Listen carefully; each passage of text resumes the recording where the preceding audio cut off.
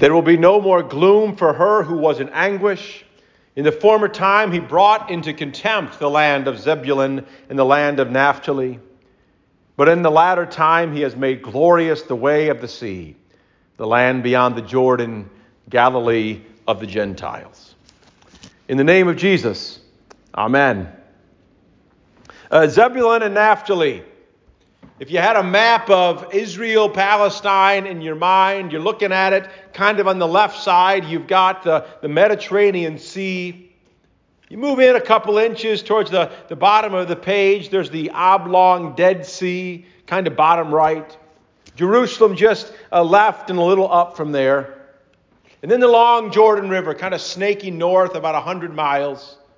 Till you get to the much smaller sea, the Sea of Galilee, kind of kidney-shaped up there. To the left of that, just to the west of the Sea of Galilee, that's the land of Zebulun and Naphtali. Way up there, which kind of means they're out of the way. Part of what got called Galilee of the Gentiles, not because it was all Gentiles, it's part of Israel. But Galilee of the Gentiles, because being on the borderlands, Gentiles like to visit. And they especially like to visit with swords and chariots and armies to raid and pillage. Occasionally conquer bits, set up shop, intermarry with the locals, bring in their gods and all that sort of thing. I don't know if you'd call it the armpit of Israel, but in Isaiah's day, circa 750 BC, Zebulun and Naphtali were not prime real estate. To live there meant less than pure worship. Meant suffering through these raids and putting up with a lot of what would not count as kosher. By Isaiah's time, it had gotten really bad, as big bad Assyria had been socking it to them. It's dark up there. It's dark up in Zebulun, Naphtali. Isaiah calls them a people who walk in darkness. Not just a walk, but dwell even in darkness. It's so dark, you get the feeling they don't even know what the light is like anymore. And they've got a burdensome yoke. The yoke of his burden. They're always getting walloped on the shoulder with a staff. The staff of his shoulder, Isaiah says. What comes to my mind is the image of an old ox or donkey. Overworked, worked nearly to death. And then as soon as it collapses in exhaustion, hoping for a moment's rest, whap! The rod of the oppressor comes raining down. Get up. Back to work, you worthless donkey. That's the setting of Isaiah's prophecy here. I said a second ago, you kind of get the feeling. It's been so dark for so long. But maybe some of you have had that feeling.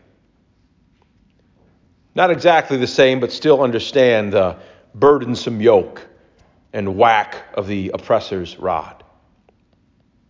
I suggested the idea of an abused animal, but you can just as easily think of a person. In fact, do that. What image, who comes to your mind when you think of someone burdened down, whacked, oppressed, so dark they've forgotten what the light looks like?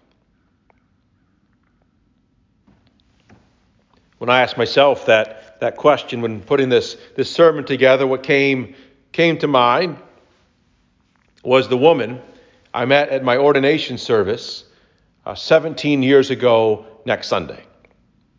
I'm not sure I've ever told you of her. I actually met this woman not at the service, but actually during the service. You ever been to one of these ordinations? Everyone's dressed up and prettied up for the big deal service on a Sunday afternoon. It starts with a bunch of pastors in red stoles walking in, and me with no stole yet, because I'm not a pastor. You have a nice service. The sermon was that day by my good friend, Pastor Garricky. Then the ordination itself, a bunch of scripture verses and promises. Everyone lays their hands on the pastor, gives him the red stole, and then hands things over to him, to me in that case, to lead the communion part of the service, which I do. Super nervous, but managed not to mess it up. And just about to start calling people up at communion, and this woman comes in. She walked right up the aisle and stood staring at me.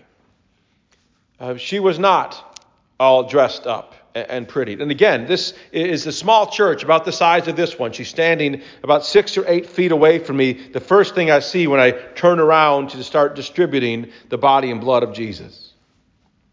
Her hair's all messed up, like she'd had a hat on, but was just ripped it off. Not the cleanest clothes. Her shoulders are slumped. Her head cocked to the side, silent, expressionless, and about the saddest eyes I'd ever seen. Sad with big black splotches from her makeup mixed with the tears which were still streaming down her face as she stood there. Like she was waiting for I don't think she knew what. Just staring at me. I guess I'm a little embarrassed to say I can't remember other details so much, not even her name. After a second or two, I went down, kind of put my arm around her and ushered her to sit down with a couple of folks who were in the front pew. She hadn't come to the church for the big deal service, of course. She'd just come because she was walking by and saw the church opened at a time it usually wasn't. Again, I can't remember exactly her story, but somehow she had been whacked one too many times. And she'd found herself in a place so dark, she had forgotten the feel of the light. After the service, we got her some food, some clean clothes, prayed with her, made some phone calls and got her a place to stay. The tears finally stopped. Maybe it was nice for her not to be whacked for at least a couple hours. But then never heard from her again. I pray she's well. I pray she's well, and I thank God for her. I thank God for her that 10 minutes into my pastor gig, I met her. And that she's what comes to mind when I think about someone burdened down. And full disclosure, I thank God that she is what comes to my mind quite a bit when I look out over all of you. That you and me are a bunch of hers in disguise. In fact, I think that woman was God's way of telling me. Maybe she was an angel. Who knows? Maybe she was God's way of telling me on Pastor Day 1 that whatever church you're in for the next 50 years or so, Ben, that whatever they look like on the outside, they are people who have walked in darkness so long, they might not even remember what the light feels like anymore. That you are tired and burdened by so many things. By histories full of stuff done, left undone, and done to you. And battered by an inability to forgive yourself and an unwillingness to forgive others. And stricken by marriages and relationships that are just plain dark. And just as you lie down for a little rest from all that, the rod of the oppressor, whoever, your parents, your friends, your boss, your Instagram, just as you lie down, the oppressor barks, you better be more, be better, be smarter, be prettier. The rod of the oppressor whacks you on the head and says, get up and work harder, you worthless donkey. That's what I saw the first time I looked out over my congregation with that woman. And it's pretty much what I still see. And what matters more than that, it's what Jesus sees. We heard that Isaiah prophecy spoke of the dark finally getting showered with light. The oppressor's rod, the staff, the yoke, broken once and for all. And then he's got this great party and the imagery of a bountiful harvest and victory in battle. 8th century BC images, of course. Today, maybe Isaiah would say joy like the Rock locker room after the Super Bowl win. Everyone with goggles to protect their eyes from champagne flying everywhere, singing. Some 60-something coach taking his turn, making a happy fool of himself, busting a move in the dance circle. All because the yokes have been lifted, the staff cracked in half, the iron rod that rained down so many times finally ground to dust. And friends, that's what Jesus brings. So Matthew speaks of leaving Nazareth, Jesus went and lived in Capernaum by the sea in the territory of Zebulun and Naphtali, so that what was spoken by the prophet might be fulfilled and all that stuff. Friends, Jesus knows your darkness. He knows you're beaten up by others and how you beat yourself up.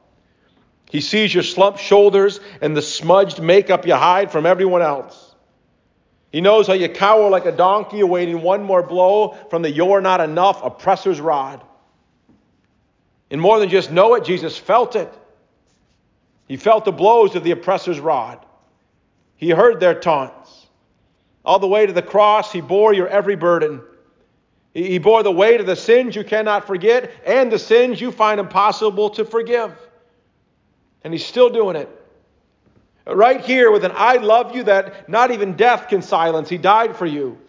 With an "I will never leave you" stronger than the grave, he rose for you. And a "you are enough" brighter than the darkest dark, his face shines on you. He is right now, slowly, surely, graciously lifting your burdens. And he will not stop until he lifts you to himself, gives you some golden goggles, and your turn to make a happy fool of yourself, bust in a move beside angels in a dance circle that will blow your mind. And a foretaste today. Oh, a foretaste. I know you still bear the weights and fear the blows and know the darkness. We all do. All reminders we are not at the party yet. But you get a little peek. You get a little peek when Jesus invites you to his table today. I can't remember if that woman I mentioned, if she came up for communion at my first service. Probably not, given the condition she was in. Heck, don't even know if she was a Christian or if she knew what communion is. But you do come. Come to Jesus' table today not to get whacked into shape. You can even leave your promise to work harder and be better in the pew. Just come. In the body and blood, with the bread and the wine, just come meet Jesus. Receive Jesus, the rod breaker, the light bearer, the burden lifter, who will strengthen and preserve you in body and soul unto life, unto party and dance and light and life everlasting. In the name of the Father and the Son and the Holy Spirit. Amen.